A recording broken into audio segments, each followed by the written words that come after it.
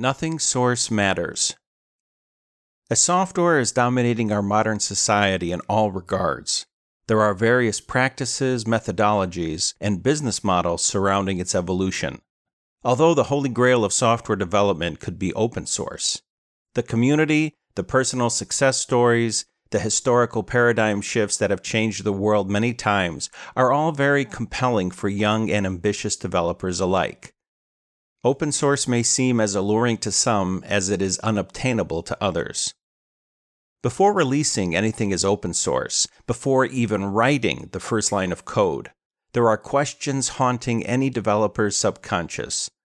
More so external factors from third parties and their reactions that can pressure, or worse, deter them from contributing any open source. It's not for you. This is an obvious first. Doubt. Everyone measures reality based on themselves, and if someone thinks they can't do something, it's comforting to assume that no one else can either. Our society, our bureaucracy, even our education system is based on this false assumption of equality. Many quit from contributing to open source because they have convinced themselves they can't contribute.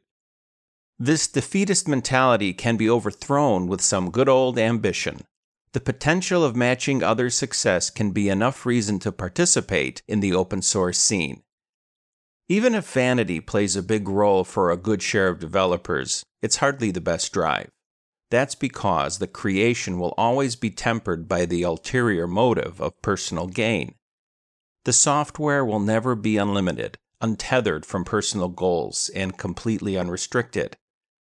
Aiming for a drive that's more altruistic has been proven to produce better results. Your ideas will be stolen. At first glance, it seems plausible. Once an idea is out there, anyone can copy it. In reality, though, no one cares about ideas because there's no way of guaranteeing their success. People unanimously are interested in proven solutions. Even law has little regard for intangible concepts. You can only patent an application of an idea, not the idea itself.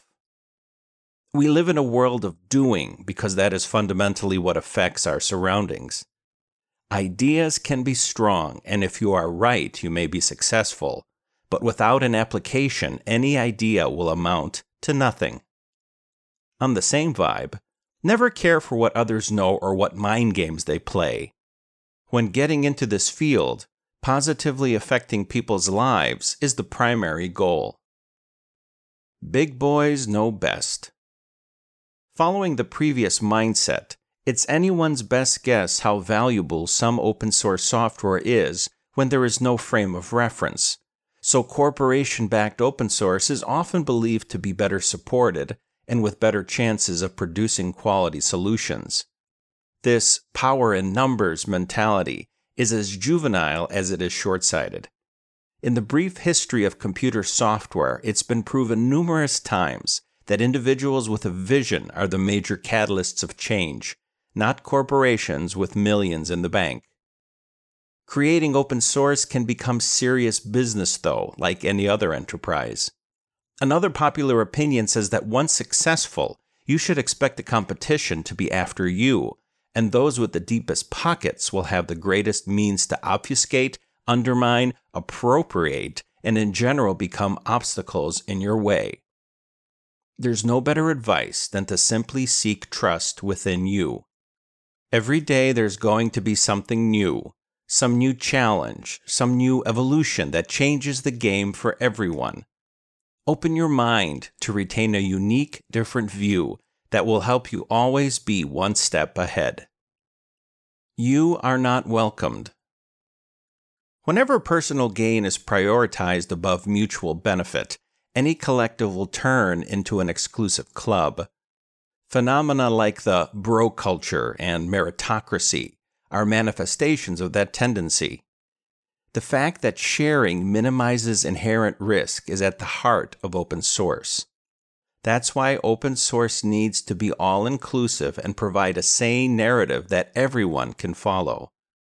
Fostering mistrust, promoting authoritative voices, and treating developers as followers rather than makers are all red flags for an open source community.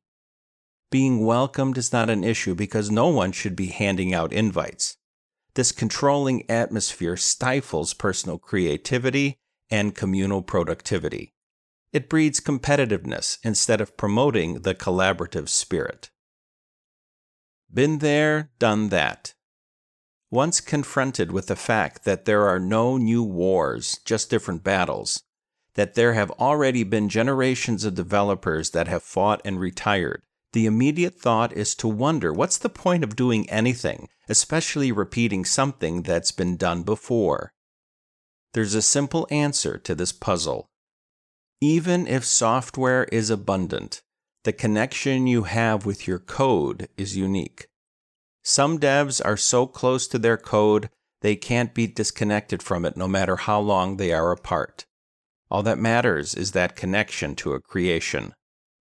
If you're creating open source to compete with other developers, for the glory or for the reward, you will most likely end up bitter and betrayed. Creating open source is not a novelty and should not be a popularity contest.